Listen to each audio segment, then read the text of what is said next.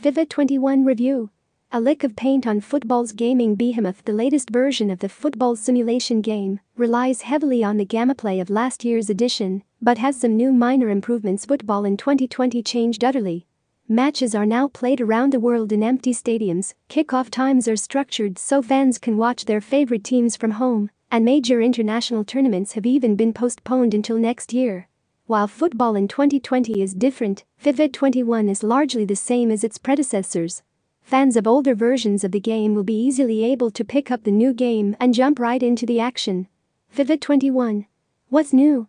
Jumping into the action is perhaps the most innovative addition to this season's edition of the world's most popular football simulation game, as career mode gets some shiny new updates, including the option to simulate a 2D version of each match, taking it closer to Football Manager. While the 2D simulation is running, you can jump in and take control of your team as in a normal FIFA game, and the action picks up exactly where the 2D map indicates.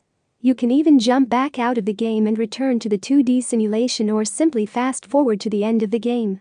This works very well and is sure to please fans of career mode, who sometimes feel as Ultimate Team gets the bigger billing and thus receives more game improvements year on year. The new player development system in career mode is also a much-needed addition as player training and growth is more realistic.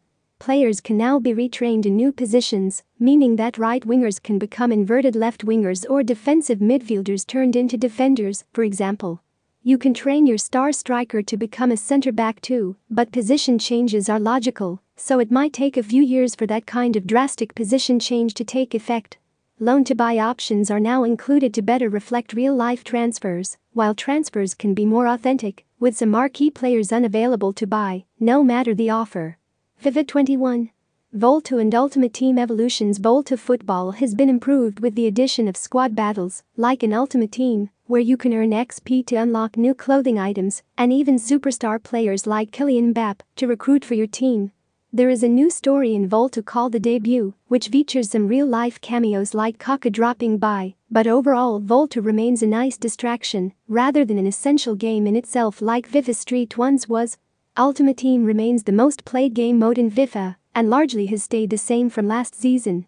The new improvement to FUT is co-op games where you can join up with a friend online and play using either of your Ultimate Teams in squad battles or rivals, earning rewards for both players. FIFA 21 gameplay?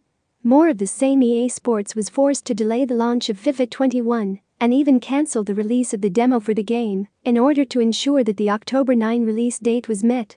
As a result, gameplay is largely the same from FIFA 20, with some small changes like agile dribbling and creative runs. These give slightly more control over the ball when in possession and look to more closely resemble real-life football.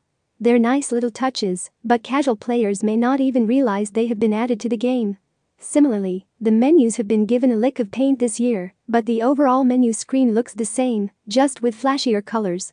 Don't expect FIFA 21 to revolutionize football, but if you're a fan of the series, it's a nice update to the game you know already.